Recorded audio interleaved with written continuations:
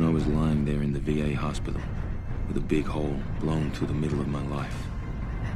I started having these dreams of flying. I was free. Sooner or later, though, you always have to wake up. Okay, retro go. Fire, go.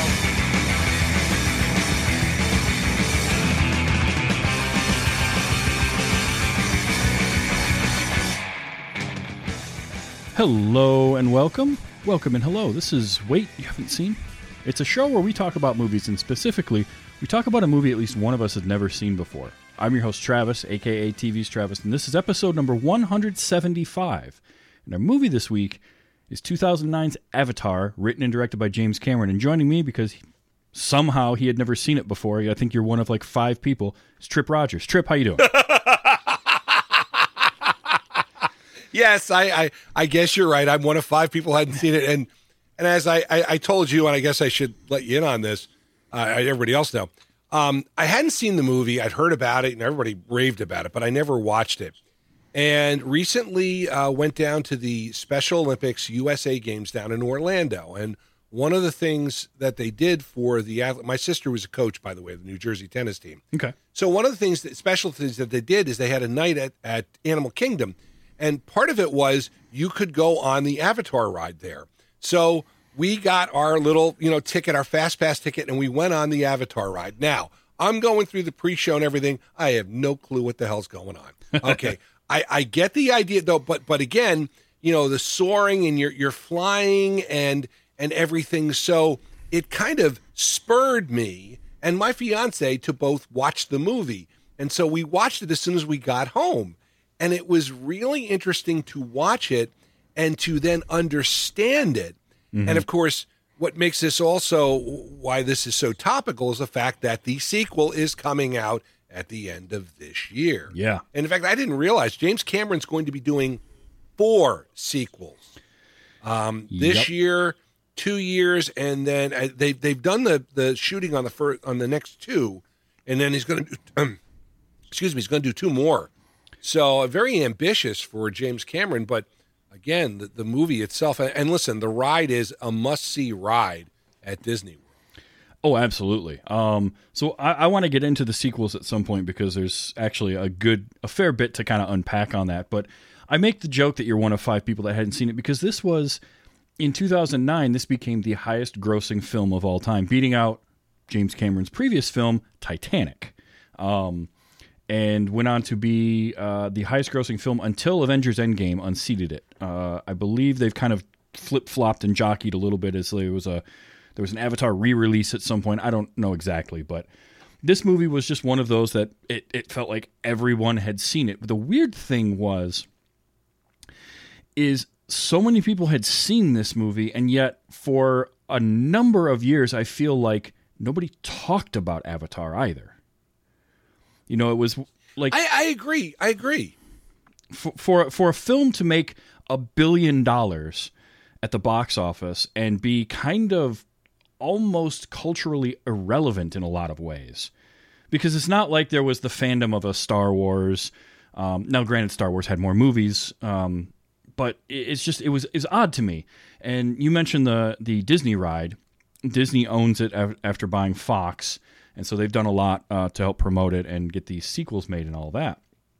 But it's becoming more, it feels like it's coming back around and cycling through. This movie's 13 years old now, which is incredible to think about.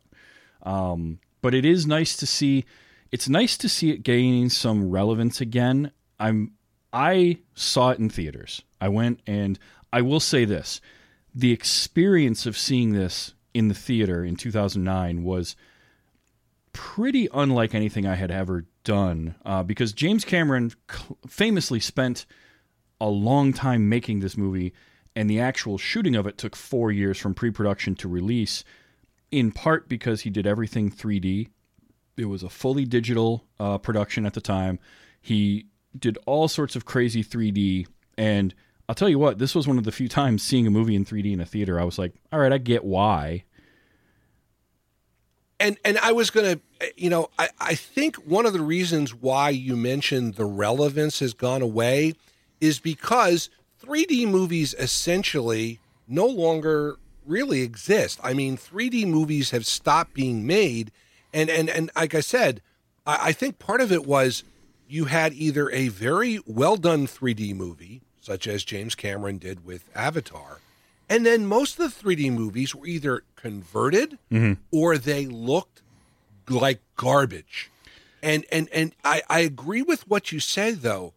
This movie, I mean, listen, I will admit I suffer from motion sickness, and getting on this ride, I had a little touch of it. And then watching it on TV, I kind of got it again. The only other time that's happened to me is with Despicable Me, where they do the roller coaster ride in the first Despicable Me movie. Yeah. Well, I saw it in 3D. I got motion sickness in the theater. I'm watching it with my daughter on Christmas Day, and I'm getting motion sickness again. So that's one of the reasons why I think in Avatar, and the other part of it is that, and I'll say this because James Cameron is a victim of his own success, because let's be realistic. He started with the Terminator movies, and they did really well. And then he did Titanic, which was, one of the most unbelievable movies, and it did so well. And then he follows it up with Avatar. And so it's kind of like Michael Jackson after Thriller and Bad. Where can Michael Jackson go after this? And James Cameron has kind of taken a step back. He's gotten away from this for a little bit, and now he's coming back with Avatar. He's doing it the right way. He's doing it the way he wants to do it. And again, I'll be curious to see what your comment is. I think Avatar will become more relevant now because of the fact the sequel's coming out. And I think with 13 years, you now have a group of kids who may not have seen it, and will now get to experience Avatar, or have gone to Disney, experienced the ride, have watched the movie. I mean, I wouldn't be surprised. I'm pretty sure they'll probably put the first Avatar and then the second one, they'll do like one of those premiere things where they'll have both movies running back to back. I think you're going to see a lot of people wanting to see it that way because of that effect and seeing it on the big screen. Oh, sure. I have no doubt that that will happen. It's interesting because we're now further from the making, like the release of Avatar and its sequel is a longer gap than there was the gap between, or about the same as Titanic and Avatar, like how long it took him to do. In between that, he did a few documentaries and things of note, but film-wise, James Cameron's filmography is actually pretty small. He tends to take several years between projects because it was like we can discount Piranha 2. It was his first major release, but it nearly tanked his entire career before it got started. Forgive me for laughing. I'm probably one of the only people who like those movies. The Piranha movies were hysterical. I mean, I love that kind of. Oh, sure. I'm a fan of Machete. Yeah, I'm a fan of Machete. I mean, yeah, there's definitely there's a market for stuff like that. But Piranha 2, I think it was 81, and it didn't review well at the time. And then, but he comes out with the Terminator, and it's such a great little kind of bottle movie. It's basically a horror movie with a sci-fi undertone to it. Then for some reason, he does a sci-fi movie with horror undertones. So he just flips the script on himself with aliens. He kind of, sort of the same thing. Like, he builds up and then he has, not a misstep, but Abyss was sort of even keel with aliens. But then takes another step up, T2. Terminator 2 is one of the greatest sequels that's ever been produced because he built off of... And a thing that shouldn't have worked, right? There's no reason to do a sequel to The Terminator. None whatsoever. He found a way to do that and make it a super enjoyable movie because he didn't try to redo what The Terminator was. He went in a different direction. And that's what I'm hoping he will do with the Avatar sequels, is not just try to remake what Avatar was, but give it something new, which it needs. This movie, I'm going to have some negative things to say about it as well, because I don't think it's a perfect movie by any stretch. It is enjoyable, though. I will say that. I do have a good time with it, but I definitely I have some issues, and it's mostly with the script. But the cast is really good overall. What do you think about Sam Worthington as like your leading man, as Jake Sully? See, the thing about a movie like this, and I understand, and I catch what you're saying, and you know, I'm also going along with James Cameron. Remember, he struck gold with Schwarzenegger in the Terminator, and Terminator 2. I think he struck gold because, well, let's see, the wife had to be cast in it because, she was married to him. But the point I make is Linda Hamilton was good. And Edward Furlong fit that movie very well. And I also, so, you know, you go to Titanic and you look at the cast in Titanic. And listen, James Cameron, if anything, has an eye for a cast. Worthington as the lead, he kind of grew on me. I thought he did a great job. But again, you look at everybody else who was surrounding him in this cast. And I really think, I mean, listen, I think everybody did well in this movie. Again, it was enjoyable. I didn't sit there and go, you know, I missed this movie, but yet I when I saw it, I said, oh, I'm glad I did. And I agree with you. I don't think it's a perfect movie, but again, a sequel after a certain number of years works. And I was going to, and of course it popped out of my mind.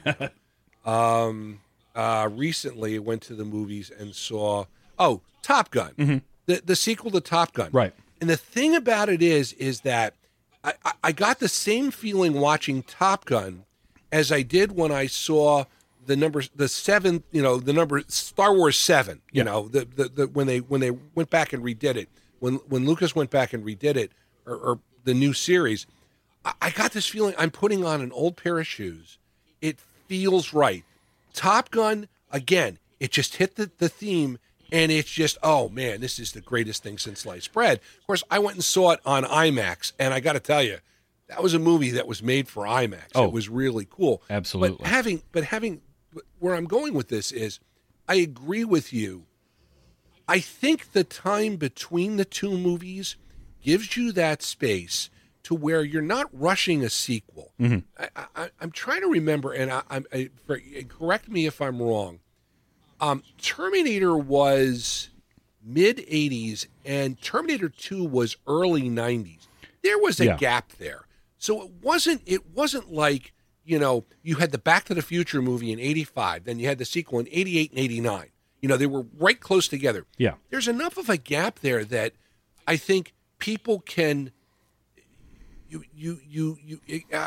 I guess cleanse your palate. Does that? I mean, maybe I'm making a stupid thing, but I'm just saying that I think there's enough of room where the movie could stand on its own. I guess that's the way I would look at it.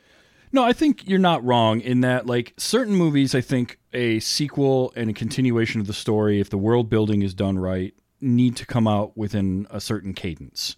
The Back to the Future movies, they kind of did the one, but they set you up for a sequel during that one right at the end in a way that you almost need to kind of jump on it. The Harry Potter films are something where, because they're done every year and you've got young people in the cast, you've got to get those going fairly regularly.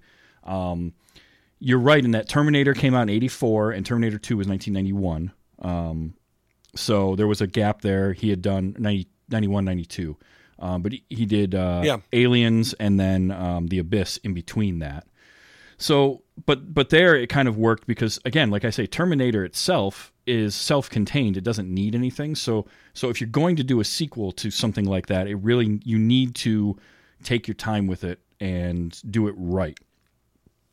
I'm hopeful that that's going to be the case with these Avatar sequels. It's very ambitious to do sequels back to back, but it's even more ambitious to plot out 4 movies over the next, I believe it's 8 years, is what I saw for releases. I know that they did 2 and 3 together, which is, they did 2 and 3. 2 and 3, and it's this December and then December 2024. The subsequent sequels will be 2026 and 2028.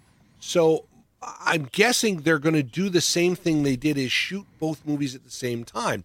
And part of that also is because you've got to have your actors available. And again, for all the special effects, and there are a lot, this is a special effects laden movie.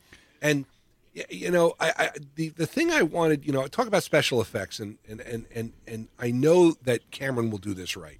I mean, because we've seen it in other movies that he's done.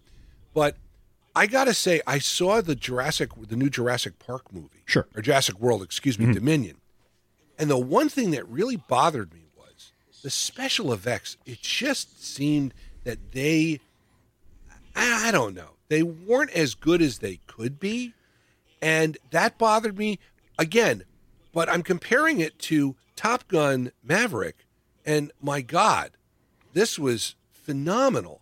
I mean, it really was that good. And I think, I got to give Tom Cruise some credit. I mean, listen, let's face it, he's maligned a lot. Although, I give him cool points because he spent his 60th birthday watching Formula One racing with his boy Lewis Hamilton, who did really well. So I give Tom Cruise credit on that.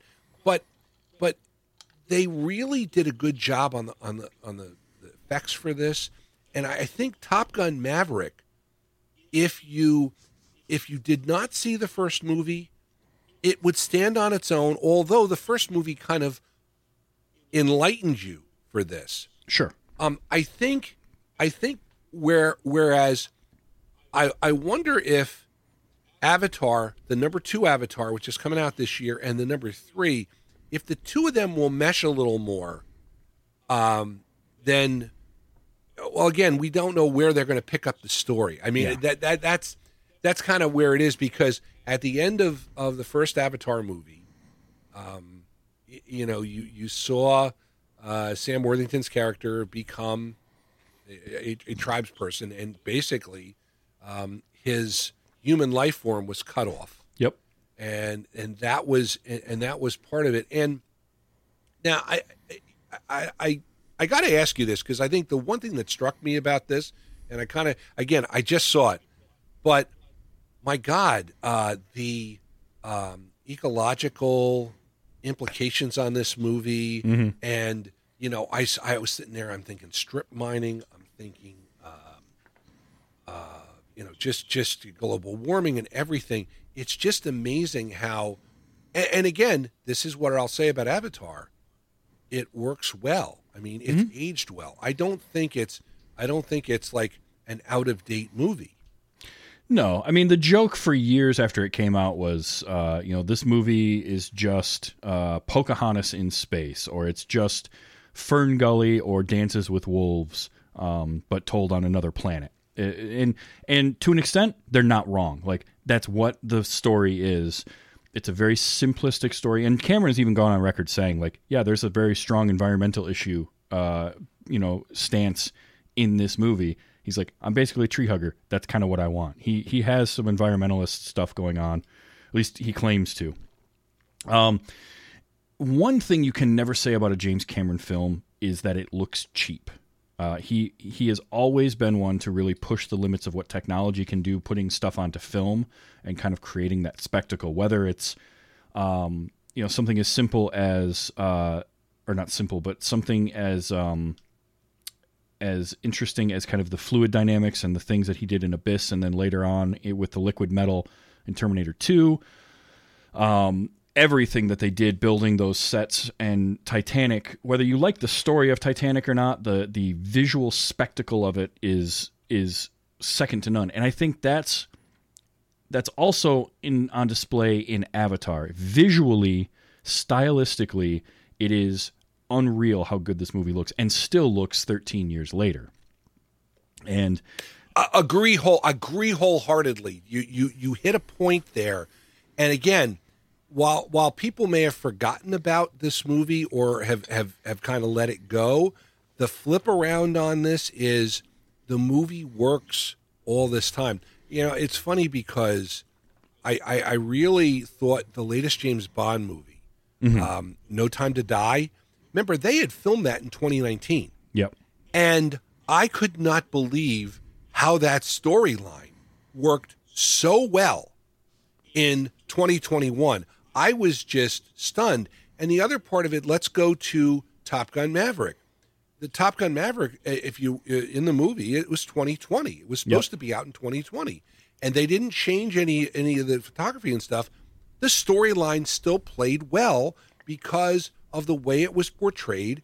And again, you have, they were kind of, well, there's a foreign power that's doing this. It wasn't, the bad guys. It's not the Russians. It's not the, Middle East. It's a bad group. They don't say who.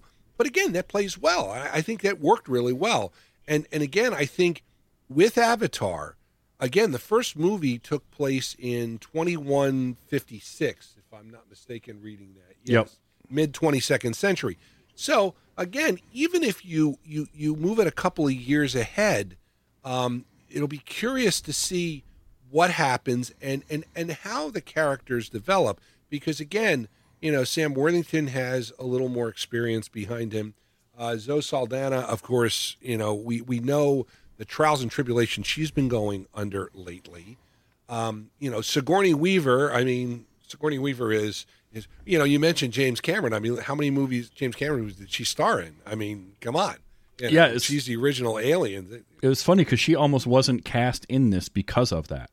He almost didn't cast her because he didn't want people to be like, oh, it's Sigourney Weaver in another James Cameron film like Aliens. But she was perfect for that role. She's great in this movie. It's funny that you say characters and how they develop going into the sequel, because it would be nice to see characters develop. Because if I have a problem with this movie, I will preach this from the mountaintops all the time. I like plots to be simple, but I want characters to be complex.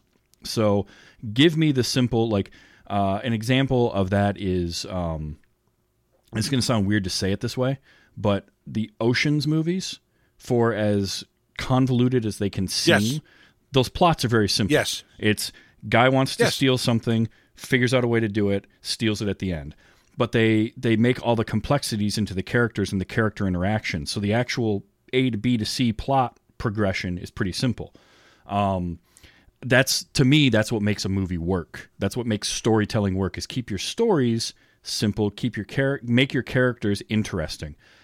If I had a problem with this movie, it's that the characters, to me, weren't interesting enough. I feel like the only character that had any sort of an arc whatsoever was Jake Sully, and his arc felt forced. It felt too quick. He went from, guy down on his luck and down on his life and stuck in the wheelchair to I found my purpose in the span of 96 days is what this movie takes place in. He has 3 months, because they mentioned that at the beginning of it when the colonel tells him, you got 3 months to get these Na'vi to move, because that's when the dozers get there.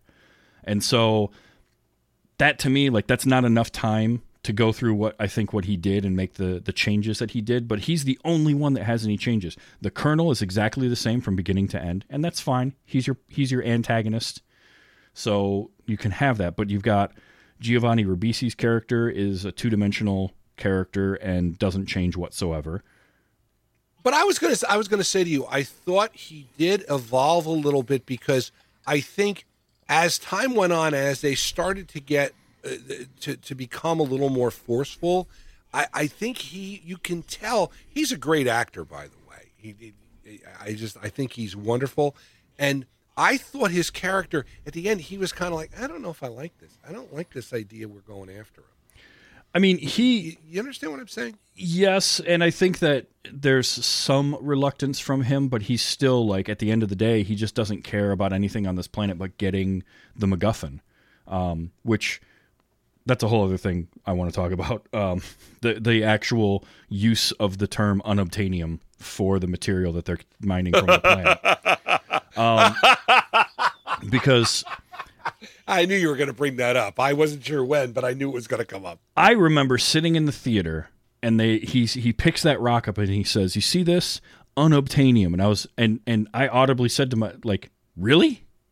I mean, you can't even pretend to give it like a technobabble name. You're just going to go that. For me, and again, I like James Cameron, but that felt like a lazy point in the writing where he's just like, who cares? No one's going to care what we call it, right? They're going to be too. It almost feels like it was a hand wave of like, you won't care what we're saying because the visuals are going to take your breath away. And that's where, if you're spending as long as he spent making this movie, and from not just the 4 years of production, but he started working on the story supposedly in the mid-90s. And spent 10 years just working on the story and kind of letting the technology catch up to where his vision was before he started making it. I feel like you could put some polish on that script and make up a fake name for your substance and do a little bit better than that. But like that sort of, it came down to like the character of, I think it's Selfridge is his name, Giovanni Ribisi's character, who Ribisi is a fine actor. I like him a lot. I've always enjoyed, because he always brings something to roles that he plays, and even his charisma couldn't break through this kind of just stale, like, I'm Bob Evil, I'm the bad corporate overlord. All I care about is money. Like, it was just so blatantly obvious. And Stephen Lang is the same way. Stephen Lang is fantastic. I love seeing him and stuff. He's great in this for the one note that they want him to play, which is angry military guy. But you can't have, like, for me, you can have one of the two of those, right? You can have angry military guy or you can have smarmy corporate guy. But I don't want both of those because it's now there's like nothing for anybody to play off of. And the two of them just become kind of stale to me. So that's where I ended up here. Like, I could have taken one or the other. I would prefer Lang in this, the colonel, because with the character of Sully being a Marine who had lost his legs, that to me is a more compelling story, and like mention more relatable Selfridge. for the two. Yeah, yep, exactly. And there's more there's conflict that can be played with in there that they did. But then have either Selfridge like not there at all, and he's just there. They mentioned the company, because that felt very Alien universe to me, right? The whole working for the company, and like it felt like there was world building and there was plot points and things that they wanted to get across. So they just sort of like hit the cutting room floor. Stuff that happened back on Earth. There's some mention at one point. Sully says, we have no green left on our planet, and it's like, well, wait, what's going on with that? Have we just strip mined the entire planet and now we're just like a parasite, a virus moving through the galaxy doing the same thing to other planets? Like, that kind of got Independence Day. Yeah, exactly. But it just kind of got hand waved away, and like that's the kind of stuff I want to hear at least a little bit about that. Give me some exposition there. I don't need everything laid out for me, but there was that felt like, for as big and as grandiose a movie as this is, there wasn't a lot of like world building, which feels really strange given the visual world building that they did. But do you think possibly, and I say this because I don't think Cameron envisioned, because as I recall, and if I'm not mistaken, I thought they announced the sequel for it right after the movie had come out, when it was so good. They said they're going to do a sequel, but then it kind of got put on the back burner for a while. And I say this because I kind of wonder if we're going to see some of that in this movie. What you say, Mm-hmm. if we're going to see that backstory, sort of. Because again, I just kind of, the other part of this movie is, again, runtime.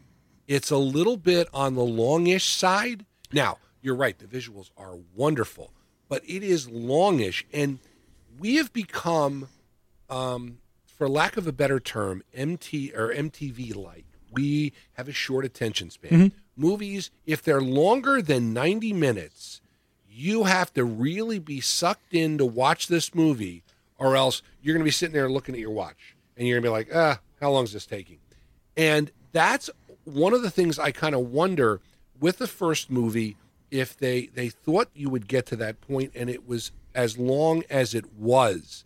That's part of this, because of this, Titanic is also a long movie. Yep. And the fact, and I was looking back at the notes on Wikipedia, and I thought it's kind of interesting what you brought up about the script and stuff. It was nominated for 9 Academy Awards, including Best Picture, Best Director. Didn't win. It only won for art, and it won for cinematography. It did not win for any of those. So I think what you bring up is one of the problems with this movie. But again, a popular box office movie never, ever does well at the Oscars. And that's because the Academy Awards favor those artsy movies. They don't favor box office movies. They do. You're correct there in that the Academy definitely favors a more art house style. However, I wouldn't have voted for this movie for a Best Director or Best Picture, in so much as there's been, in the last few years, there's been a thing with, especially some of the more highfalutin filmmakers, the Martin Scorsese's and stuff, likening certain styles of film, mostly MCU or thus kind of popcorn fare, as like theme park rides, which I don't think is entirely fair because there is story there, but I also... I get a little bit of where, like, say, Scorsese's coming from, because he's got a very certain style of film he likes to make, and he's not into comic books, and so he's not going to appreciate that storytelling in the same way. This does feel like it could fit into that mold very, very easily. It's not quite like a full-on... I don't know if you remember old IMAX, like late 90s IMAX stuff where they were literally like theme park rides on a screen. You had the those big glasses. It's not that, but it leans more in that kind of a direction where there was a lot of visual spectacle. There's a lot of protracted scenes of this beautiful landscape that they created for this planet of Pandora, or this, I guess it's a moon probably, but I felt like some of that was done at the expense of storytelling and in that aspects of things, so that like the technical end of things was definitely Oscar worthy. I wouldn't have given a screenwriting Oscar to this because it's very flat and it's very, again, simple plot's fine. Characters were also very simple and the characters were very cookie cutter. And I felt like there was stuff that would happen and you'd be like, well, wait, why? Like Norm, okay, Norm as a character is fun. He's the nerdy kind of, the super excited to be there guy that you get. But then there's a point where he's just kind of a dick to Sully for like a third of the movie. And we're supposed to gather all of that from one shot of him looking upset because Sully got chosen by the tribe to learn their ways, and it wasn't Norm. But all we get is a single, 3-second shot of that, and then he's just a jerk to him for a while before eventually coming around. I'm like, well, let's get a little more there. Let's develop that relationship some, because up until that point, they'd been perfectly friendly. And for him to just do a full 180 on him, well, that, could be, there was no interaction with Norm and anyone else to be like, it should be me or any of that. That's the kind of stuff where I feel like a script that is just punched up a little bit, gives you a little bit more so you can kind of fill in some of those blanks. Again, it's not bad. I taking that a step further, I think it's also an indictment, and it's funny because I think if you watch a movie from the 60s, mm-hmm. And I use James Bond, the first couple of James Bond movies, even Goldfinger, too. Those movies, there are scenes where it takes some time. They told a story. Gone with the Wind. Wizard of Oz. I'll even say, and we're talking about two of the greatest movies of all time. But again, it's slow in nature, and again, that's part of in my lifetime. I just turned 63. In my lifetime, we've seen this 180 shift. Everything is bang, bang, bang, bang, bang, and that's part of the reason why I think we cry out when we get a movie like a Titanic. Let's face it, Titanic, Avatar.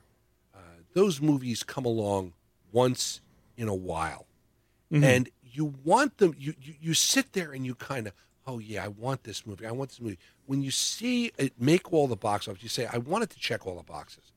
The problem is when it doesn't, it disappoints you. But again, part of it also is the nature of movie making. And I think you don't know. I know this is a story. I mean, they talk. This is the 50th anniversary of The Godfather. And in fact, The Godfather just played. I live in Savannah, Georgia, and they just played it at a local movie house Friday night on the big screen. And I wanted to go in the worst way because I love that movie. And also, they just did the making of miniseries. Oh yeah, on or a series on Paramount Plus, which was just phenomenal. And of course, also James Caan just passed away. Yep. So there's so much of this, but The Godfather itself, the movie was just such a great movie. But that I don't think you could make a Godfather like that today because it would be done for the MTV generation. Quick. And I really think that's kind of what you have here with Avatar. I think there is a lot of people who are looking forward to this movie. But, again, in terms of sequels, there's always this rule of a movie and 2 sequels, or 3. First one's great, second one stinks, third one is better. Usually that third movie will be better than the second one. May not make the first one. And I'll use that in terms of Star Wars, except for the first 3 movies, because one was just universally ripped to shreds. But I think the third one was very good. And again, the first Star Wars, which was 4, was wonderful. 2, notch down.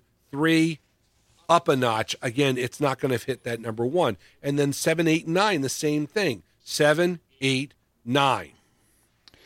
Yeah, I think it's strange. I would disagree with the rankings of the Star Wars movies, but that's a conversation we could have another day. I think that Empire. I would put Empire as a better story and a better film than A New Hope, but A New Hope is a different experience. And then I put Return of the Jedi below those. Not that it's bad, but I feel like it retreads a lot more of what the first movie did.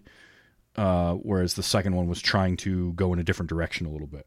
Similar to what I think with 7, 8, and 9. I think that 7 tried to kind of play on the nostalgia a little bit, bring you back, say, look, we can do Star Wars still. Star Wars can be good, it can be fun, it can be what you remember it. They gave it over to Rian Johnson, who said, now we're going to go in a totally different direction.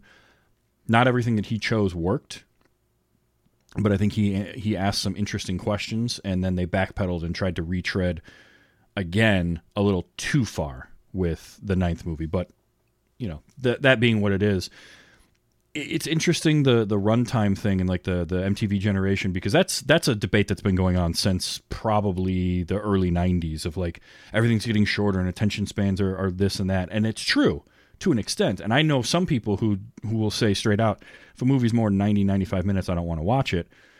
I don't understand that, because the same person can sit down and binge through 4 episodes of an hour-long drama and sit for the same or for twice that amount of time. But there's something in the breakup, the way that stuff is broken up. So, there's probably a great psychological discussion that could be had over all of that. But for me, what it comes down to, I don't care what the runtime is of something. I want to know what the pacing is of that something. Okay? Avengers Endgame is 3 hours long, but I enjoy watching it because the pacing is great.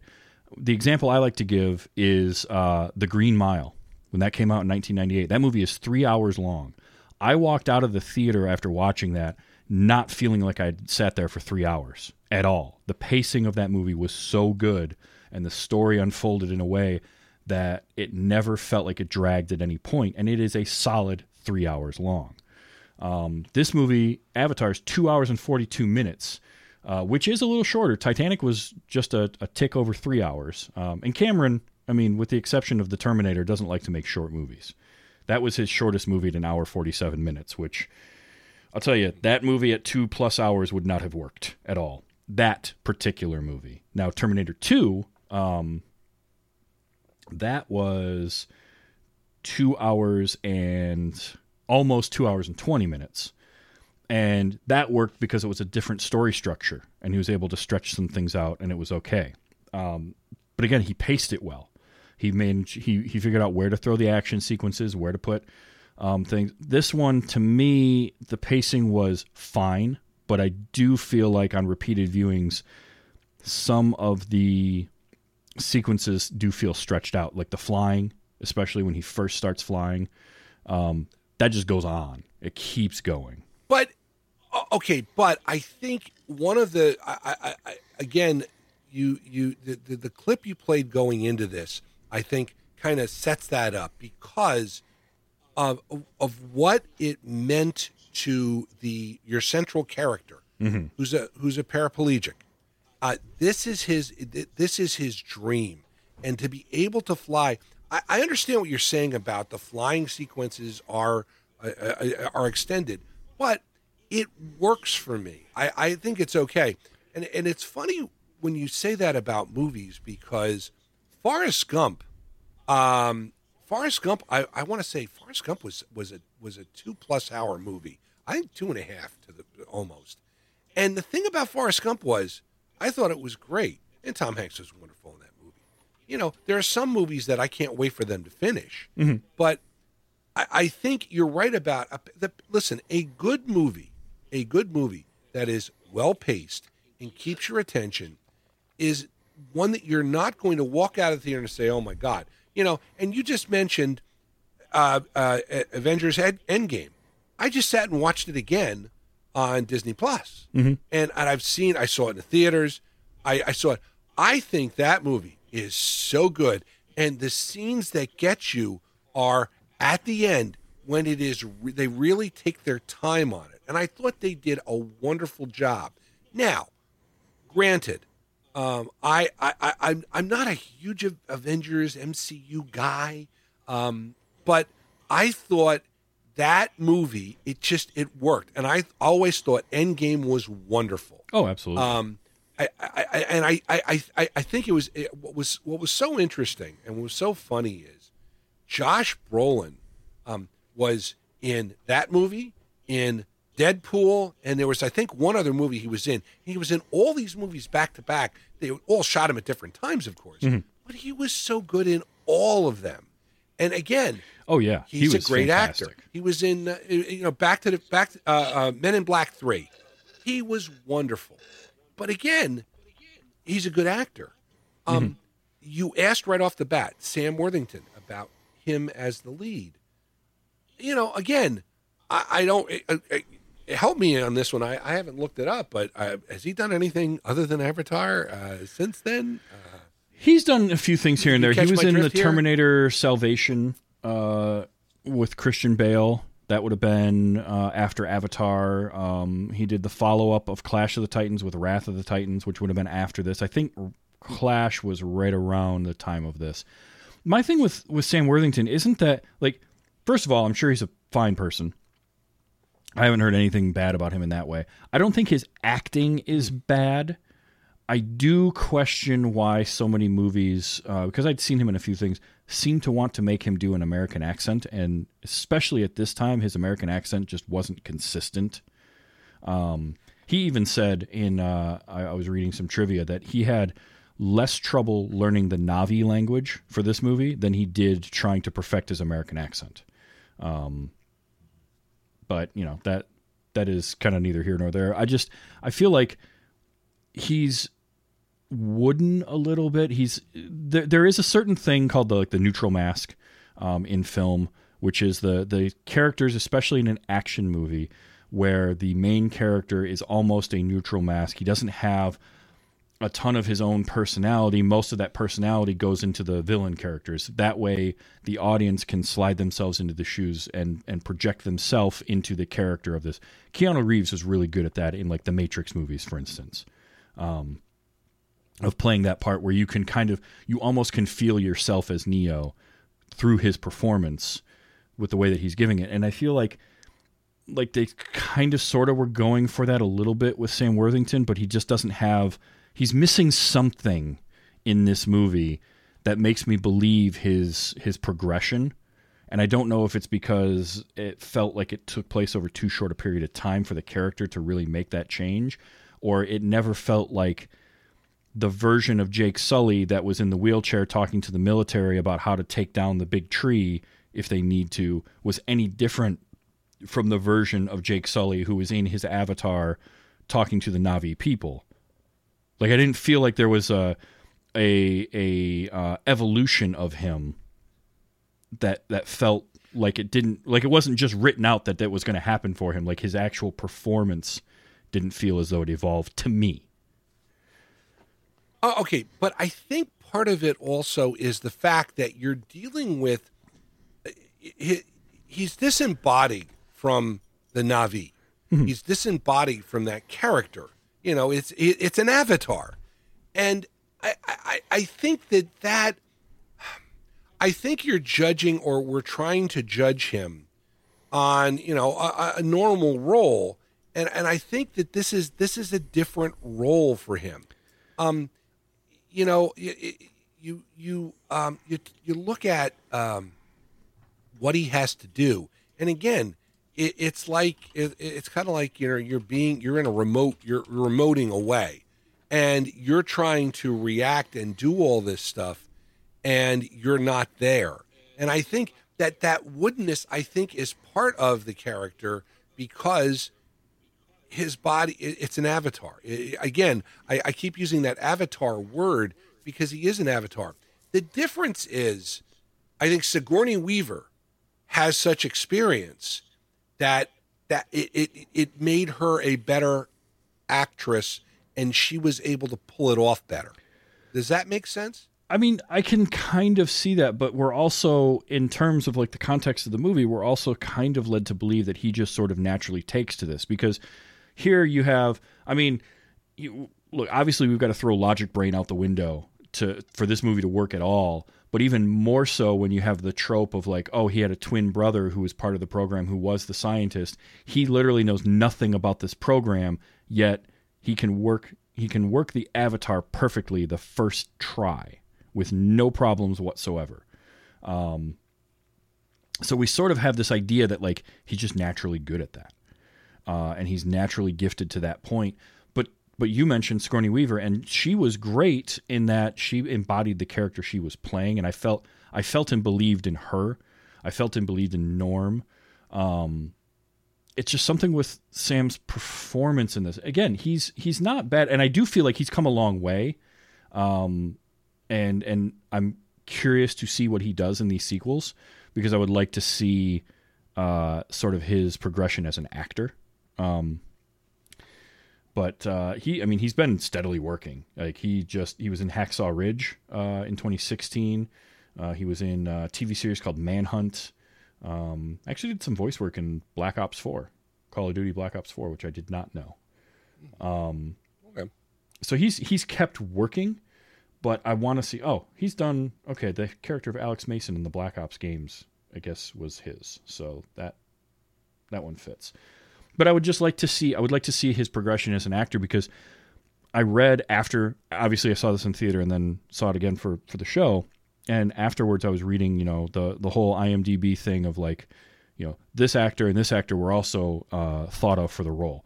And 9 times out of 10, I throw those out the window, because it's always Sylvester Stallone and Arnold Schwarzenegger. And like any movie produced from 1982 to like 1998 will have Arnold Schwarzenegger and Sylvester Stallone were up for the role of whomever in IMDb. But the 2 names they mentioned were Jake Gyllenhaal and Matt Damon. And yes, I could, like, I'm picturing Matt Damon in 2009 playing the character of Jake Sully, and something about that, there's an emotional component that I think either one of them could bring, really. Gyllenhaal too. Gyllenhaal, I feel like, got kind of underrated as an actor earlier in his career, and since like 2009-10, he's like End of Watch was kind of that first movie where he sort of impressed me with his like overall acting ability, and it just kept getting better. But I feel like there's something emotionally that they can bring that's what I think I was missing with Sam Worthington. Was there was this like emotional, almost like an emotional uncanny valley, right? Like instead of missing that sort of, it was missing that humanity. There was just something there, and maybe it was by design. I don't know. It just didn't quite land for me, and so it was.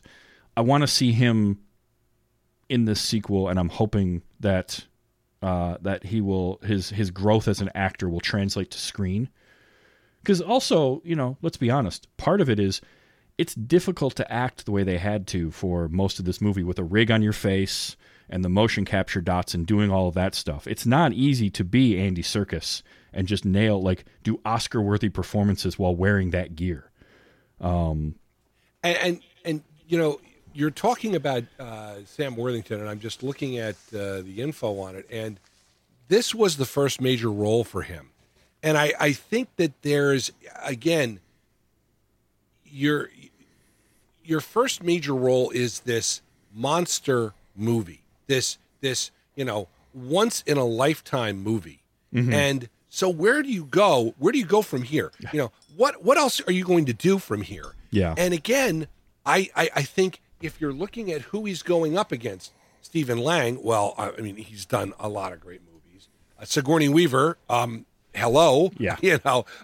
I mean, Michelle Rodriguez, hello. That's where I'm going with. The only one who he kind of is on equal with, I want to say is Joel David Moore, because, I'm watching the movie and I go, oh yeah, what's his name from Dodgeball? And I'm like, oh, I know him, and that was, but again, what else have you seen from him?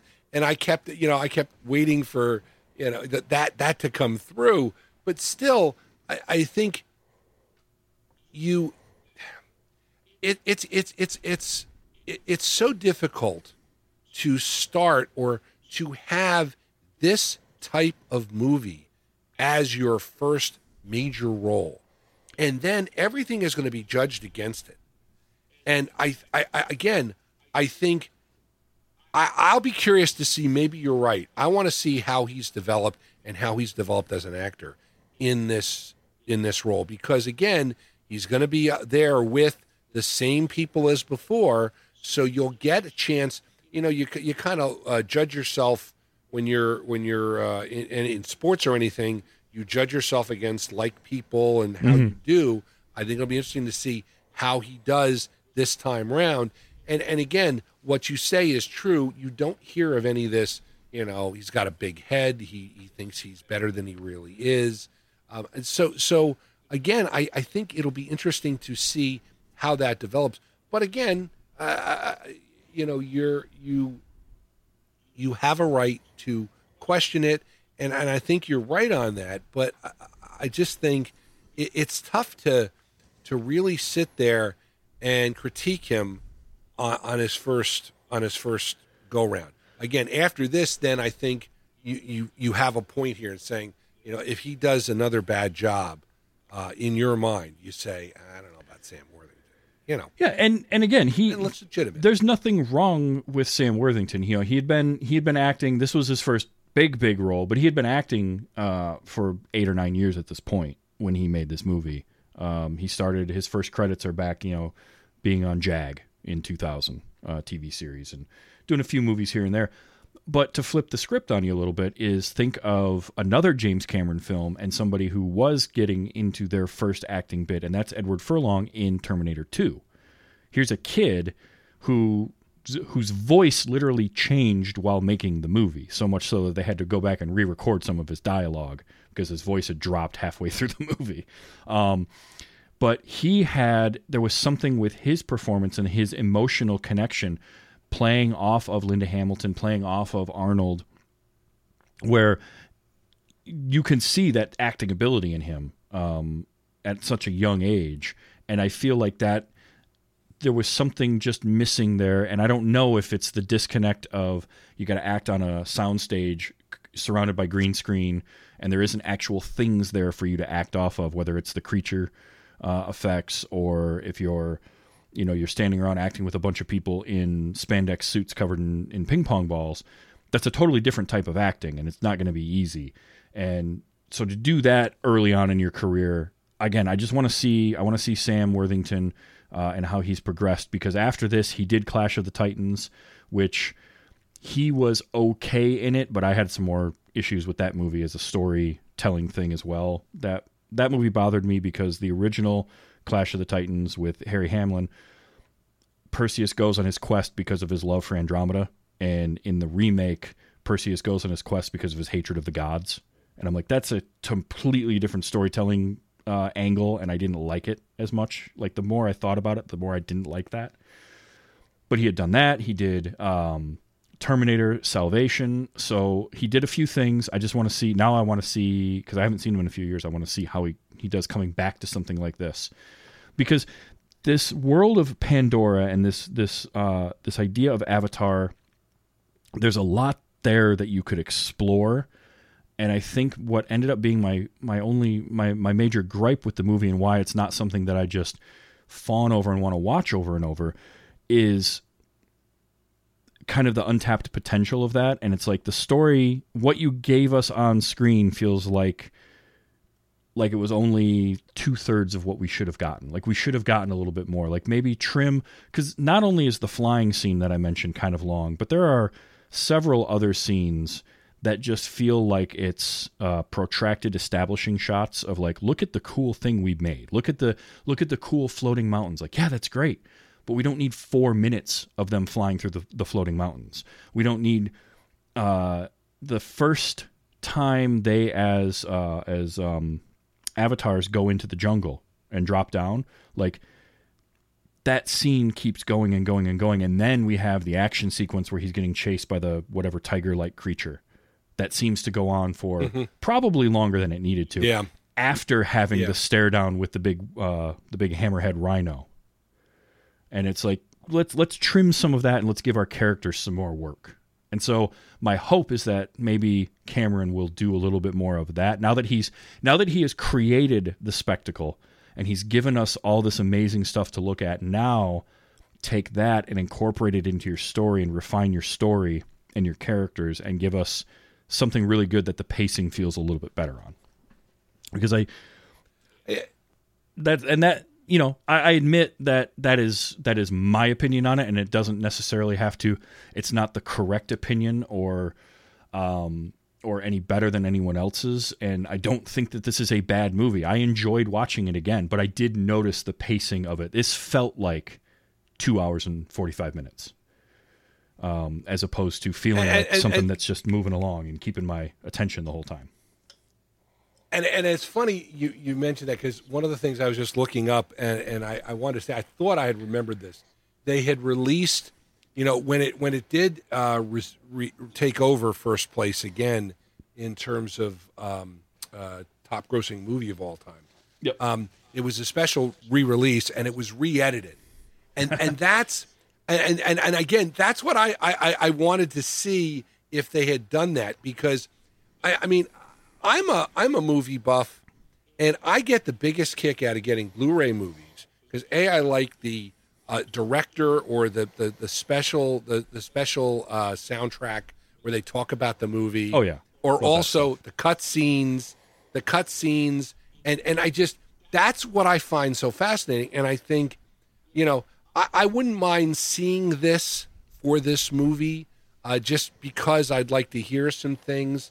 But again, anytime I get a movie, because I will always I won't buy a lot of movies, but and I'll use the James Bond movie as an example, No Time to Die.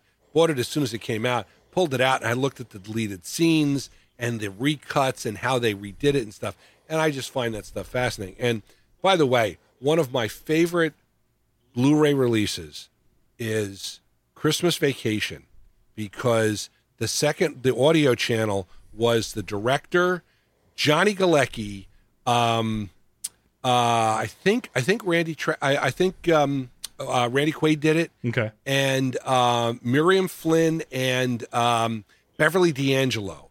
And I got to tell you, it was so entertaining to listen to and to find out the backstory. And the best one I think about it is they're talking about the scene when they're up in the mountains when they're shooting the riding the saucer. Oh, yeah, And Beverly just said, "Oh yeah, I was back at. I didn't have to be at that, so I was back at the. I was back in the hotel emptying the minibar." Yep.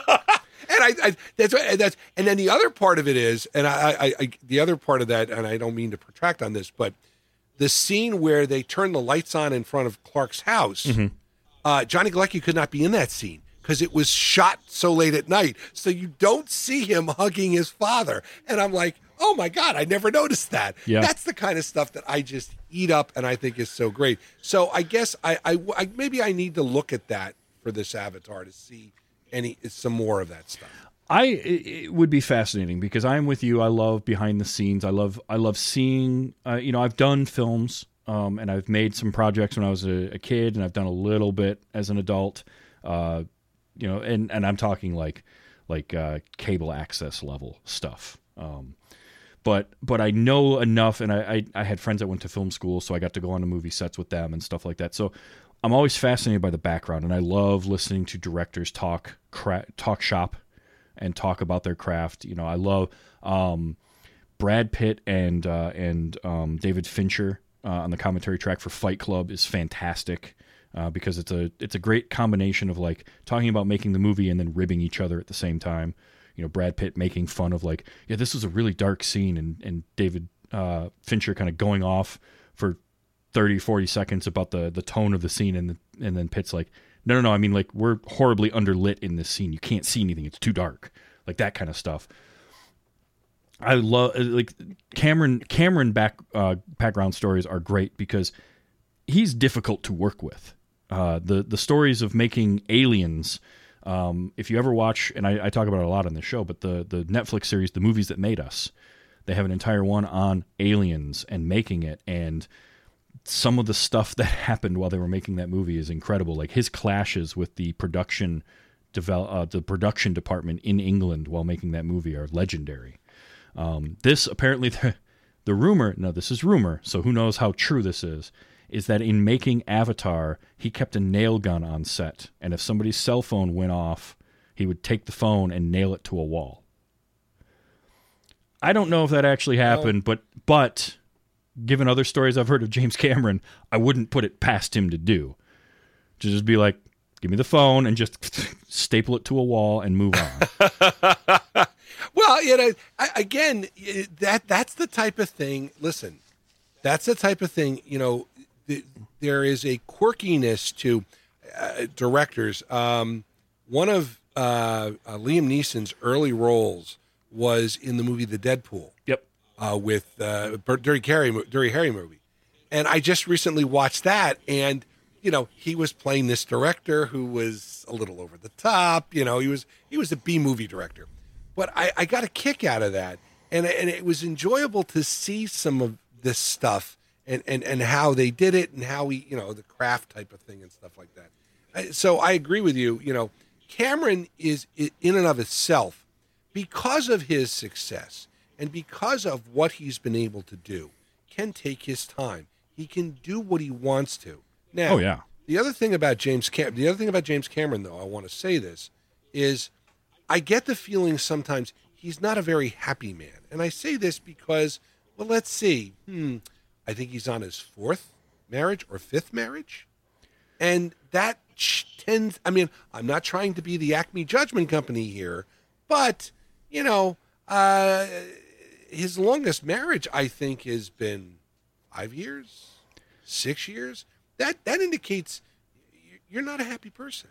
He's also he also comes across as somebody who's very dedicated to his craft, and I think that when it comes to relationships, I think that can make it really difficult.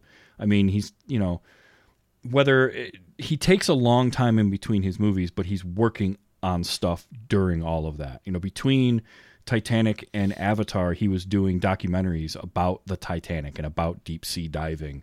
And I think after Avatar, he did a few things where he went to South America and visited with like some of the tribes down there. I don't know exactly, but like he does stuff in between his movies, as well as just pouring himself into the minutia of filmmaking and the technical aspects of it.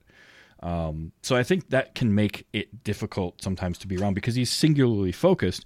And that's why I can believe that he would nail people's phones to a wall on his movie set if it rang while he was trying to do something. Because it just feels like the type of thing that he would do because he's so laser focused on, I'm going to make this thing and I'm going to do it well and I'm going to do it my way. And you're going to follow in the way that I want to make this.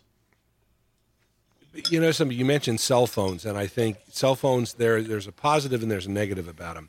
You know, how many times do you hear about a Broadway actor or actress stopping when a phone rings and is like, what are you doing?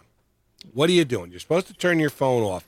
And so I think in some way he's railing against modern society because, you know, listen, what really ticks me off as a person, as a pet peeve, I don't want to hear a conversation. All right, I got to hear your side because you're somewhere and you have this cell phone. Mm-hmm. But then you put it on speaker. I don't want to hear both sides. And I purposely go to the store at like 8 o'clock in the morning when there's nobody there. Oh, sure. And yet I got to hear these phone calls Yeah. all over the store. Like, I really freaking care. So in that aspect, I think James Cameron is, you know, listen, I think he wants a certain decorum on set. He's got a right to do that. He's a professional. You expect him to give you his utmost attention. And as an actor or actress, you give him that. And if you work on his thing, you do your job. So that I can see that. And again, that's what makes, you know, there are good directors, there are great directors. And I think James Cameron is a great director because of what he puts into it. And you're right. He gives of himself. He puts a lot in of himself. He's a technical director too. When I say technical, he works his craft. Mm-hmm. And that's what makes James Cameron great. And again, the proof is in the pudding. Look at the top 10 highest rated, highest grossing movies of all time. And James Cameron's the only one that's on there multiple times. Yeah, look, as far as like technical acumen and filmmaking, there are few that can rival Cameron. I feel like there's a balance point between that and storytelling. And it's something where like it's the same thing I have with like say Christopher Nolan. I think Christopher Nolan is very similar to James Cameron in that he's very particular about the type of movie that he wants to make. He's going to make that movie, and there's going to be technical aspects of Nolan's films that are second to none. That just you cannot, you are beyond reproach. And I think Cameron is the same way. Cameron makes things that are interesting to look at. My only issue with Avatar was that I feel like for as long as it took to make, he could have maybe collaborated with somebody and worked the script a little bit more. But again, some of that is his own work style. And, you know, to an extent, I'm sure there's some ego in play as well. And it's his movie. It's his script. He's going to do that, which is fine. And he's earned that right.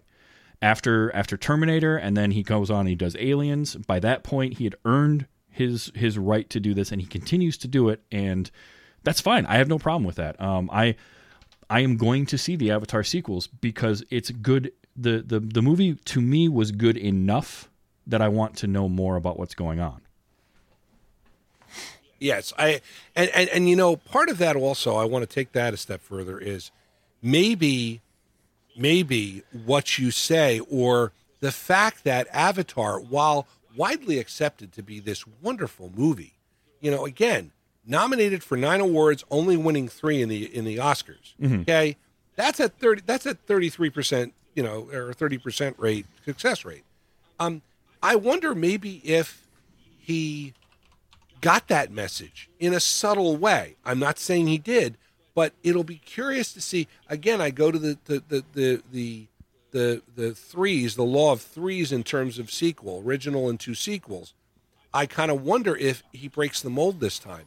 And maybe number 2 is, as you said, The Empire Strikes Back, better than New Hope. But, you know, again, New Hope was such a groundbreaking movie in the Star Wars realm. Mm-hmm.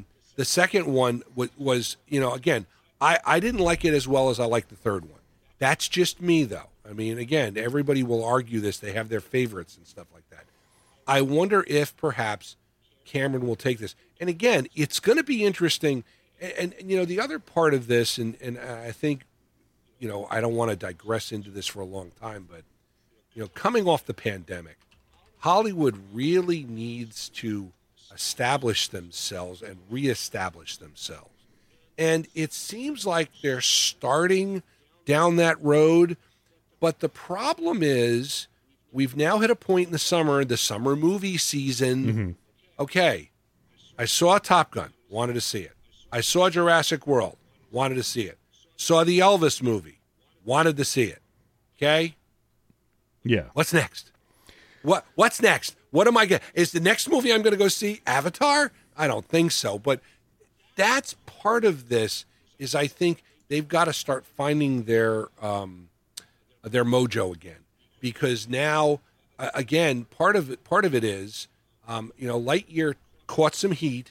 I mean, I thought that would be one I wanted to see, but Lightyear caught some heat, and I was like, okay, I'll wait till it's on Disney Plus, because it's going to be on Disney Plus very soon.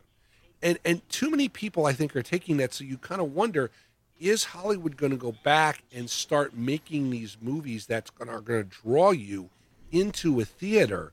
Because otherwise, you sit at home where you've been for the last 2 years. I just, that's kind of what I'm thinking right now. Yeah, there's a whole change happening in the world of entertainment and how we consume entertainment, and it's been a gradual change over the last, I would say, 15 to 20 years. Which again, it's another conversation that we could spend probably hours on, with the proliferation of streaming services and moving away from a network television model to more streaming service based stuff. You're seeing far fewer brand new shows on network television, and it's more retreads of old stuff or relaunching properties that they already have the rights to. You're seeing more stuff go direct to streaming.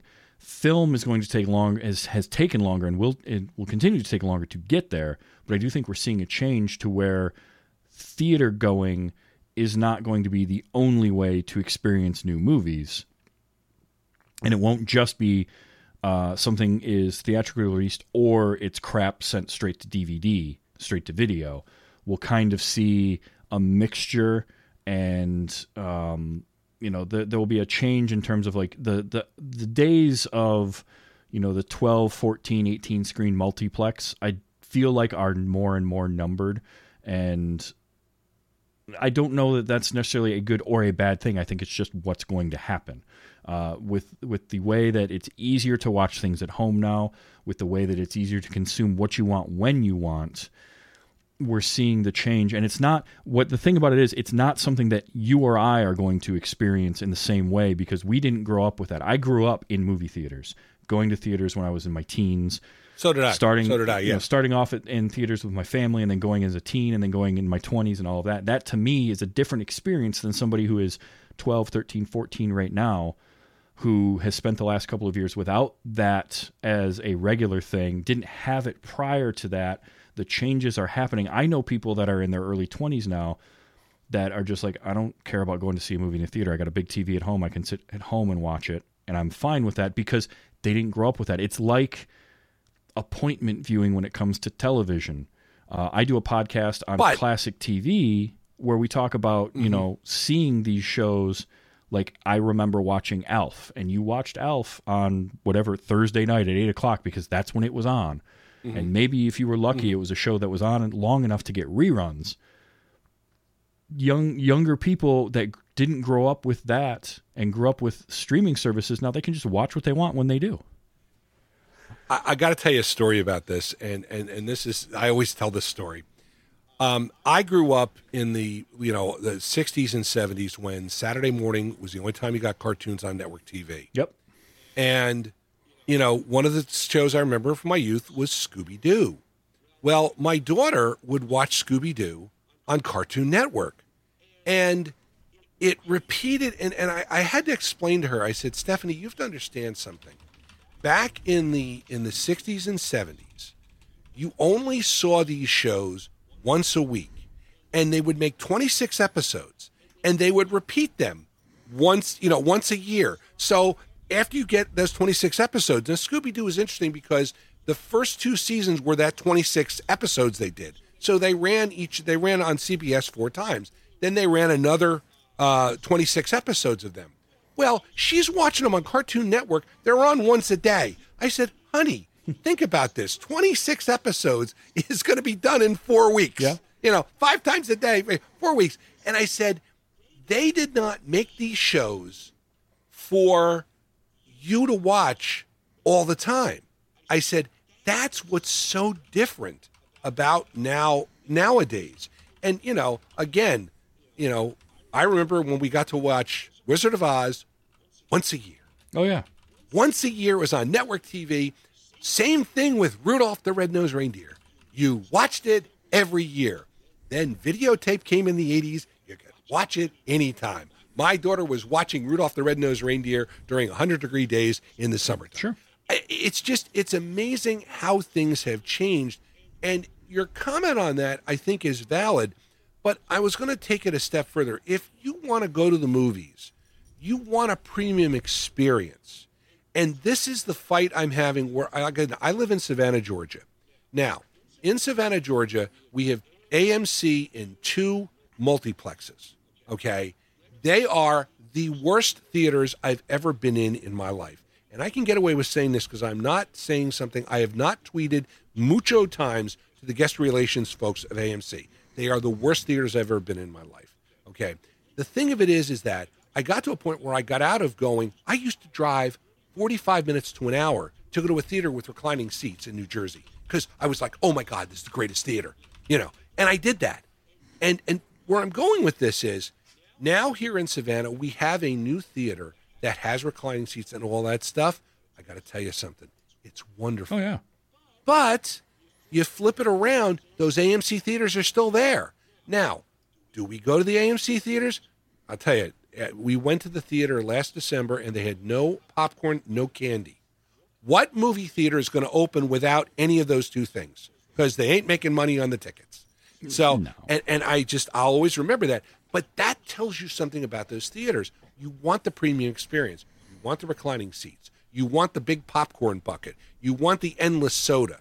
That's what you're going to do. I think that's where it's going. I don't think we're going to see the end of multiplexes, but you're going to see people want experiences.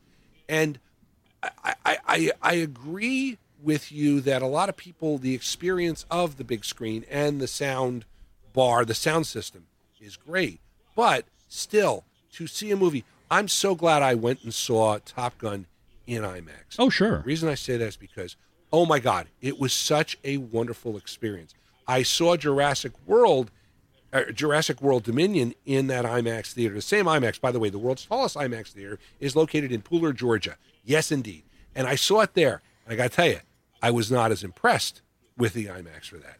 But having said that, and you still pay more for IMAX, but it's something that you'll do because you want this premium experience. Mm-hmm. And I think you'll still have that. But I think you're going to see big changes in addition to what you mentioned about streaming and stuff and television and appointment viewing.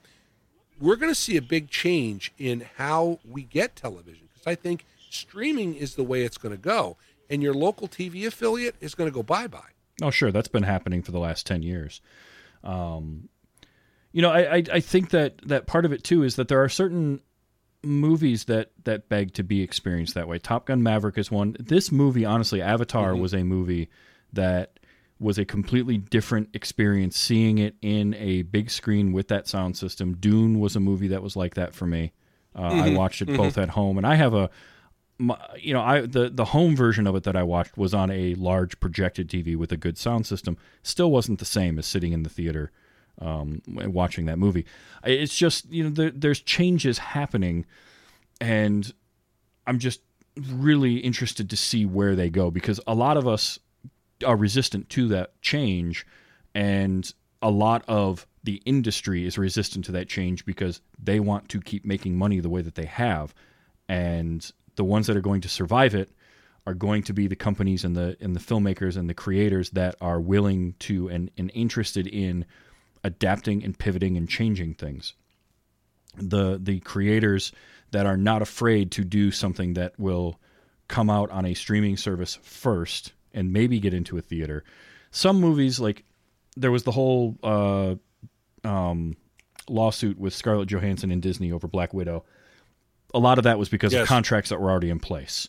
If that movie hadn't been started until closer to the pandemic or during it or something, things would have changed. That's a reason why we waited so long to get Top Gun Maverick, was because of the contracts that were in place. But you look at something like a Stranger Things that can continue to do what they're doing. They're making feature-length film episodes. The final episode of season 4 of Stranger Things is 2.5 hours long because that's what they needed to tell their story, and it works, and it looks good. It looked like something you could go and see in a theater. So we're seeing that stuff start to change and that money start to move around. I'm curious to see where it goes. But I'm also very, very interested to see what somebody like a Cameron, who started in film and was one of the early pioneers of doing digital and all digital filmmaking. And he's always been somebody that's kind of sat on the leading edge, but that leading edge gets further and further away the older that you get, because it just takes longer to adapt to new things. So I'm curious to see what he does with these next 4 movies, because if he's making 2 movies back to back, let's say Avatar 2 comes out this year and, adjusting for what the theater landscape is like now, completely bombs and just doesn't do well. Well, what happens with 3 now? How is that going to go? Is he going to just force that to be done the same way, or is he going to try and leverage getting something into a streaming situation earlier, or how? I don't know. I don't know how it's going to go, but I'm very curious to know, because I do think Cameron is a compelling artist and a compelling director, and I like to see what he does. I just want to see kind of some more. Like, I feel like his storytelling was getting better and better and better, and it was almost a step back from Titanic to Avatar in terms of telling a story, showing a story. Okay. I think he continues to get better, but I feel like telling that story in a compelling manner took a step back when it came to Avatar. But the thing I'm going to say about this is, if you look at what is, and you talk about the theater landscape and stuff like this, let's be realistic. Avatar 2 is not going to do as well as the first Avatar because of 2 reasons. Number one, I think it is a movie that people will want to go to the theater for. There are certain movies that people will want to go see that big screen. Mm-hmm. And again, part of it is nostalgia. And the nostalgia is you wanted to see, Top Gun on the big screen, you wanted to see it. And again, it took 35 years, but it was well worth the wait. And it was wonderful. Okay. That having been said, I think Avatar will also get you into the theater. The question is going to be, are they prepared? I think they think of this as a 2-act sequel. So I don't know if the second one bombs, whether the third one they'll change anything for. I think you're locked into these next 2 movies. I kind of wonder if you would see the shift for the latter 2 movies. Because remember, most likely. Go back to Star Wars. Remember Star Wars originally in 82, if I recall, they said, they could envision this going 9 episodes. I think you said 9 episodes, and this was the middle part of it. So when Lucas finally went back and did those first 3, and he said, I've had enough. I'm not going to do this anymore. And that was, and so you're like, okay. But then Disney comes along and they say, okay, let's go and let's do Star Wars. And then they ended up doing it the original length. And now you've had all the spinoffs and stuff like that. I mean, they're taking it in different directions. The point I make is Avatar, I think you've kind of got a set path for the next 2 movies. So I don't think you're going to change anything for that because, again, it's within 2 years. To have meaningful change in terms of marketing and stuff, you got to look 4 or 5 years down the road. And again, I think it won't be these next 2 movies. But again, if Cameron changes or if the studio changes, it's going to come in the other ones. And that's why you'll notice, again, keep going back to James Bond. The James Bond movies now, they're going to reboot the entire franchise. And that's because you've gotten to a certain point. And that's what Hollywood for better or for worse, that's what they're doing now. And part of it is because, again, people don't want to take a chance on a new movie. When was the last movie that you went out there and you said, okay, here's a new, different type of thing? And it's because... Well, I can tell you what one it was for me, but it was just earlier this year. Go ahead. It was Everything Everywhere All at Once. Go ahead. Everything Everywhere All at Once. If you have not seen that movie, it is probably, for what I have watched so far in 2022, the best film I've seen this year. And I've seen Dune. I guess that was 2021 maybe, but I've seen a lot of stuff this year. That movie blew them all away, and it's not based on anything. It's a completely original story. It doesn't. There's a thing with filmmaking, which is filmmakers want to take some risks and want to tell different stories. Studios don't.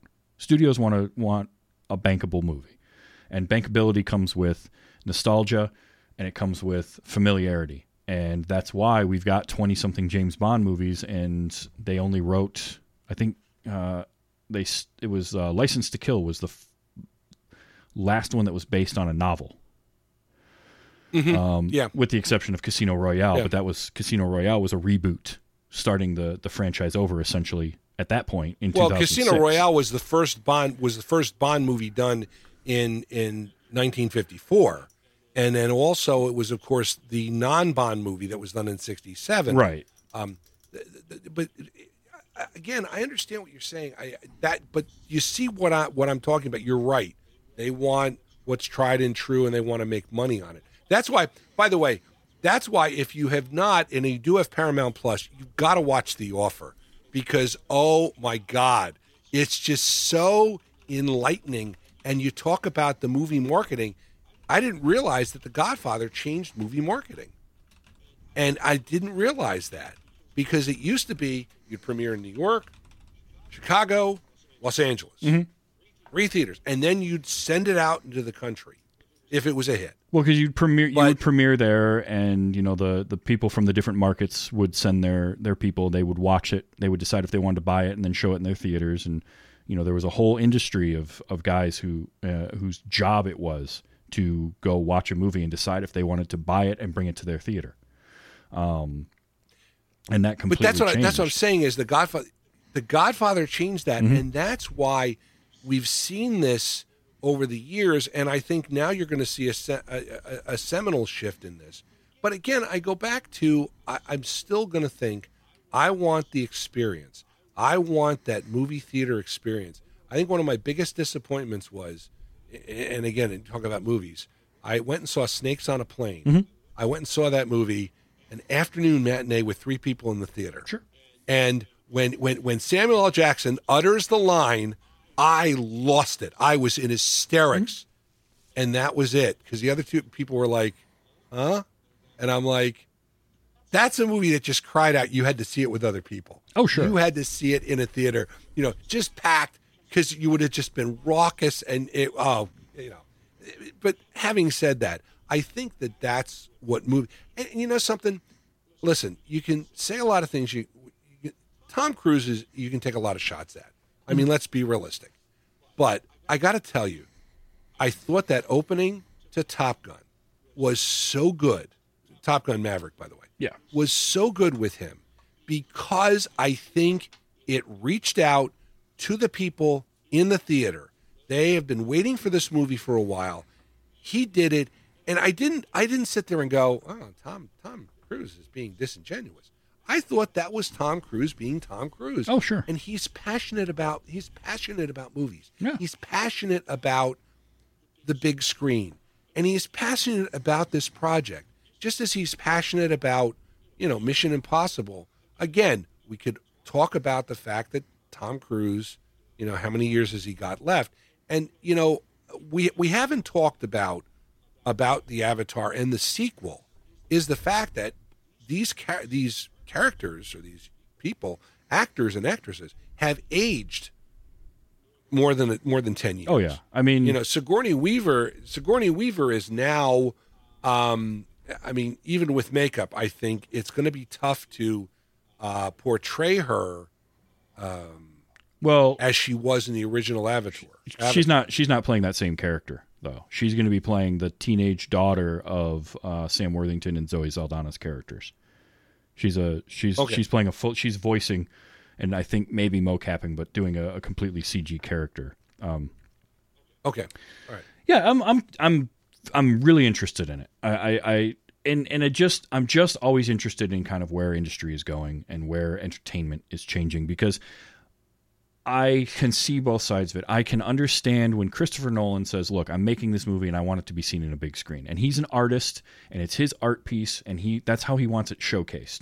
However, that only goes so far. Like, as a painter, if you are painting and you want your stuff shown in a gallery, that's fantastic. You should have the opportunity to do that, but you can't force everyone to see it in that location either.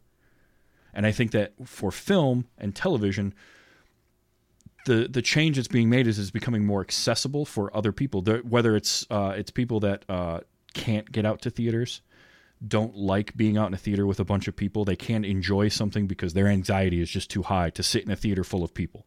Whether it's because of what's happened over the last couple of years or before that. I had friends of mine that didn't like going to the movies growing up because they just didn't like being in a room full of that many people. I get that. That's fine. They're more comfortable watching it at home. I think that you should have the option for either. I think that I don't want theaters to go away because I do think that experience is something different. My experience of seeing the movie Serenity in a theater is something that I will never forget because of what it was like to sit in that theater with that crowd and watch that movie opening night. But I also think that that coming up with different ways to put art out there, to put film out there, is great, and I want to see it all be viable. And studios need to be able to adjust either expectations or ways in which they are going to fund films. Because for a long time it was an actor would do the big budget film so that they could fund their smaller art house film that they wanted to make. Michael Caine does Jaws: The Revenge, so he can buy a house and help finance the smaller movie that he wants to make. He can take that money and funnel it into that. So I think there's still a place for that. Tentpole movies aren't going away. Big blockbuster stuff obviously isn't going away with the way Spider-Man No Way Home made money this year, with the way Top Gun has made money. So I think that it's all there. I think that it's all very viable and very good. I'm always fascinated by how it goes and how it changes and what changes. And television has been the one that's been kind of the litmus test for me, and seeing how, growing up when X-Files was hitting the airwaves and appointment viewing, and every Friday night, I think it was, or whatever night of the week it was that X-Files was on, you were there to watch it. And seeing all these shows and then seeing the evolution of it to now, my former stepson had no idea what that was like, waiting around until a Thursday night at 9:00 to watch a show, because he could watch whatever show it was whenever it came out.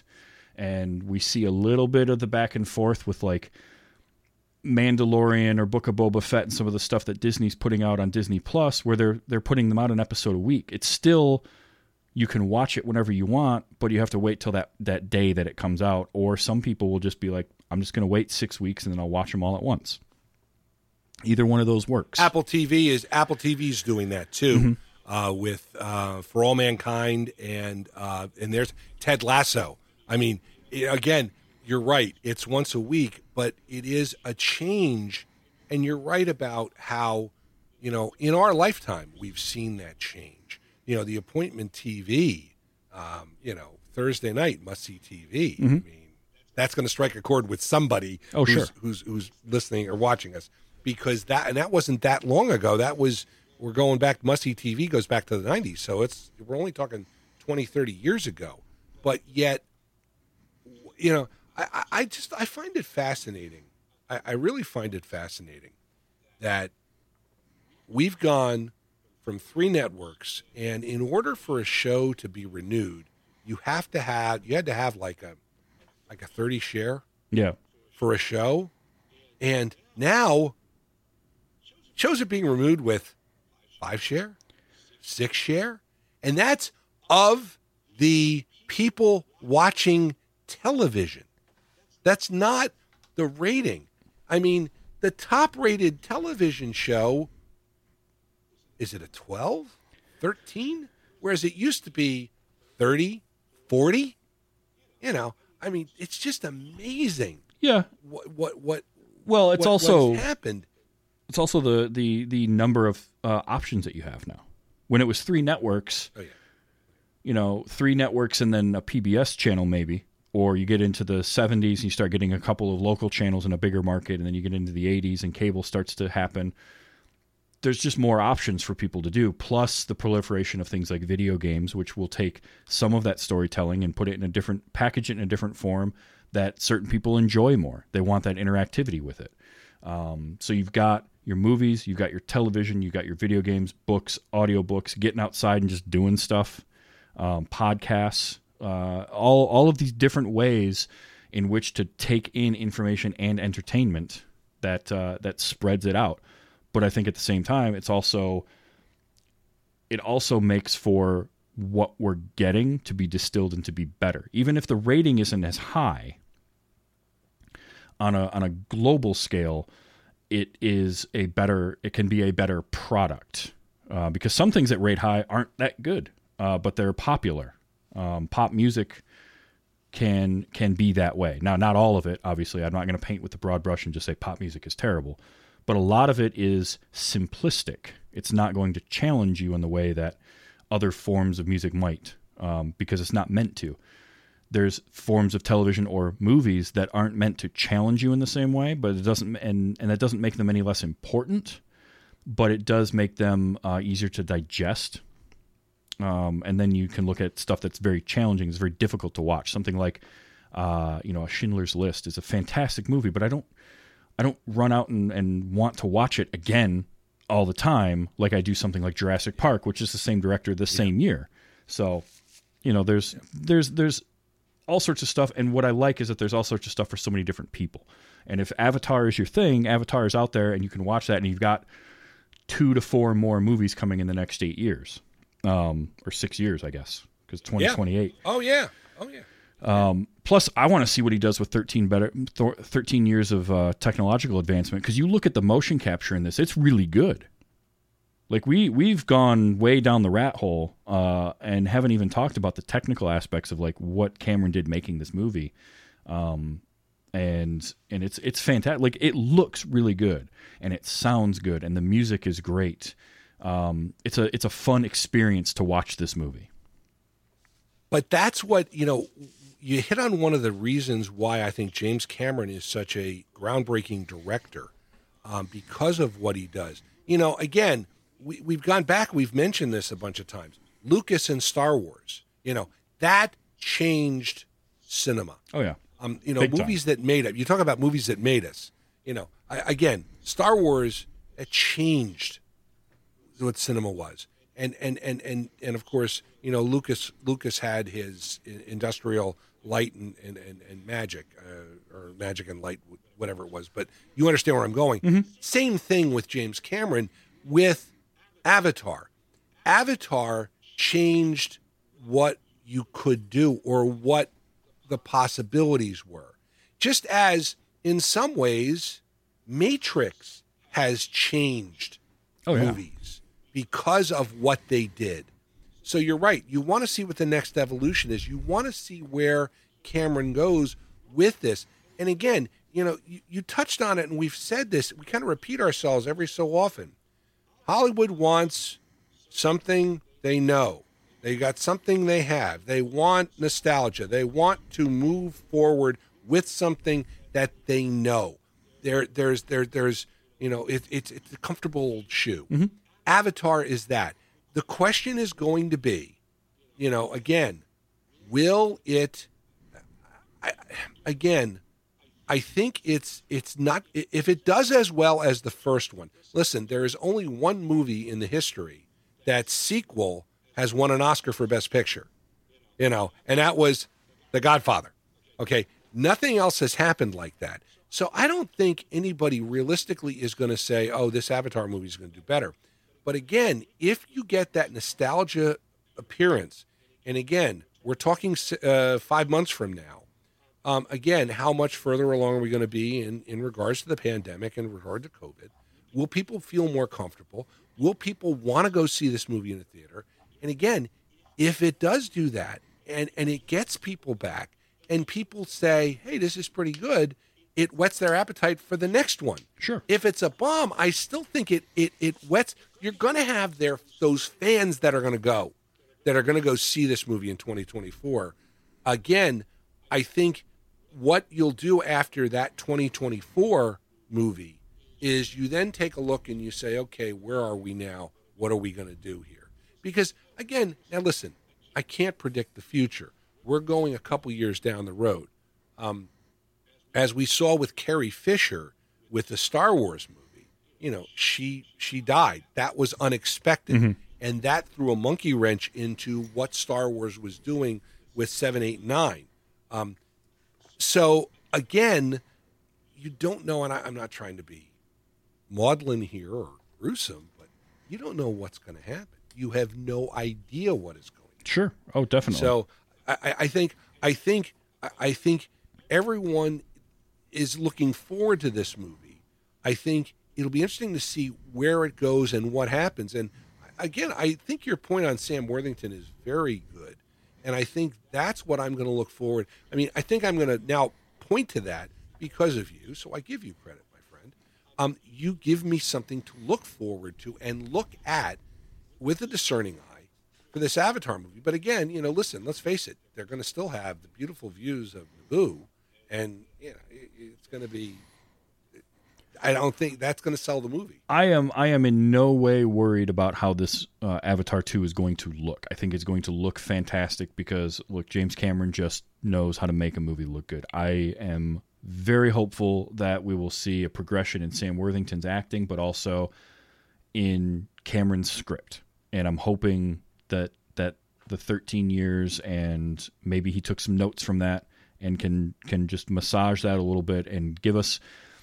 That's what I want to see. I want to see a better story. I don't even care that, like, the whole, it's Dances with Wolves just with alien with 9-foot tall blue cat aliens. Fine. That I don't care about that. Like, I don't care that you're retreading that story, but make my characters a little bit more compelling for me. Give me just a little bit more.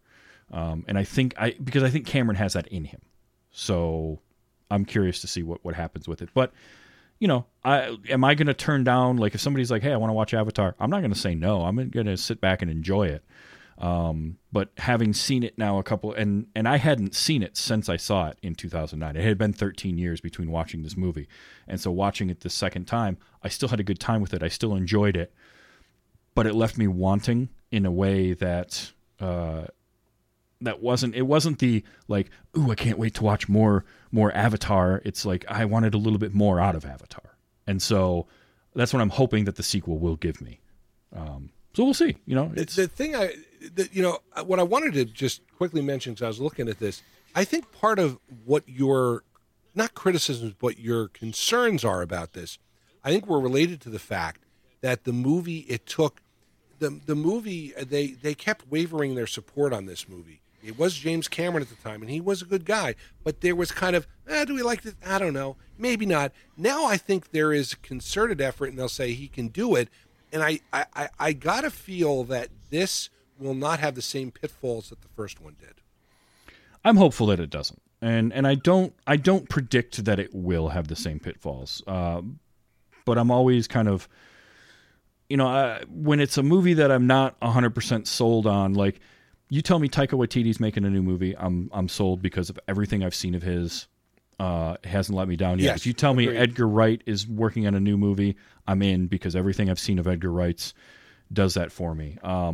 With Cameron, because of what my memory was of Avatar, it's not that I'm not in 100%. I'm in like 70, 80%. I'm still going to see it. I'm still going to probably enjoy myself, but it's like, is it going to be? I'm not going to overextend my expectations, which will help me to not then be disappointed by that because I'm tempering that expectation. So we'll see. We got a few months till that comes out, and we'll see kind of how it goes. But I'm really glad that you got to see this finally and sort of get to experience that. And now if you ever go back to Disney, you can enjoy the ride even more. because you'll have that backstory now. It'll make more sense. Oh, listen, I it was funny because, when we were talking about doing this spot on your show, what movies could we talk about? And you when I mentioned Avatar, you were like, oh yeah, Avatar, that'd be a great one. We haven't done that. And, now I finally am part of the club. I'm in on it now. So I get the Avatar thing now. You're right. I go back to Disney. We're going back. There's going to be a big family trip in January. So I'm hoping this time I go back to Avatar, I will now understand a little more about the pre-show, about all this stuff. And again, hopefully I will have seen the second one at that point. So then I will have that also behind, and I'll see that in a big screen. I it's funny because I think you've kind of pumped me up. I would like to see it in the big screen. I would like to see it in a movie theater. If you ever get a chance to, if it gets re-released and you can, I highly recommend it because it is like Top Gun Maverick. It's one of those that was purpose-built for that experience. So, yeah, it's definitely worth seeing. But I hope you get to see it on a big screen because it'll change. It'll give you just that different viewpoint of the movie. You've seen it now, so you kind of know what's going on. But now you'll get to see just those visuals on a screen that size. And while I didn't talk about it a lot because, as we mentioned earlier, sort of 3D kind of went. It's still being produced. They're still putting stuff in theaters in 3D. But a lot of it, like this was a movie that was conceptualized three-dimensionally, and it was one of those few experiences where that three-dimensional aspect of it worked in a way that was that never felt forced. There was never any gimmicky three-dimensional stuff. It just was this depth that it added to it that you definitely don't get watching it at home. Which maybe that's why I noticed some of the story stuff a little bit more the second time because I wasn't as taken aback by the 3D and by the environments. Who knows? It's hard to say, but it's a good movie, and I'm just really glad that you got to see it. Now you can join the club with the rest of us who the rest of the world who had seen this movie. So, and I want to thank you for having me on the show tonight. This was really a lot of fun. I really enjoyed this. I could talk movies and TV all day and all night. Yeah, it does say a little bit something about the film of Avatar, how much time we spent talking about things other than the movie. But, the conversation went where it went, and it's fun. And I'm with you. I can talk movies all day, all night about anything. I can just keep going. So this has been fun. Thank you, Trip, for coming on. This was a good time. And I'm really glad to get to show you this movie. Have you got anything that you're working on currently that you would like to let people know about, or where can they find you and your thoughts on movies? All right. Well, you can find me. I do a weekly, what's called Trips Take, and it's available on all the major podcast services. It's usually about 10 minutes a week, and I talk about a lot of different things, but again, that's where I talk about movies mostly. And that's where you find me. And then I also, my side job, I guess, is I have an internet radio station. Oh, yeah, that's what that is. WTRSradio.com. And I will talk about movies sometimes on there, but mostly it's a music station. It's an oldies station, 60s, 70s, and 80s. Okay. So if you're a Stranger Things fan, you will recognize the movie, the music on that from that show on my radio station. And that's what I normally do. And you can find me in and around online also. I work professionally in radio at a local radio station here in Savannah. Excellent. Well, thank you, Trip, for being on this week. This was a lot of fun. We are on this show getting closer and closer to August, which means Cageapalooza, all Nick Cage, all month, for the 4th year in a row will be this year. So I've got that getting lined up. That's going to be fun. Come back and for that. Next week is a surprise. You'll just have to keep an eye on Twitter at TV's Travis and find out what movie I'm subjecting someone to next week. So until next week, Trip, thank you again for being on. Thank you, sir. I appreciate it. For everyone else, enjoy your movies, whatever they may be, and let's be excellent to each other. There's been Wait You Haven't Seen.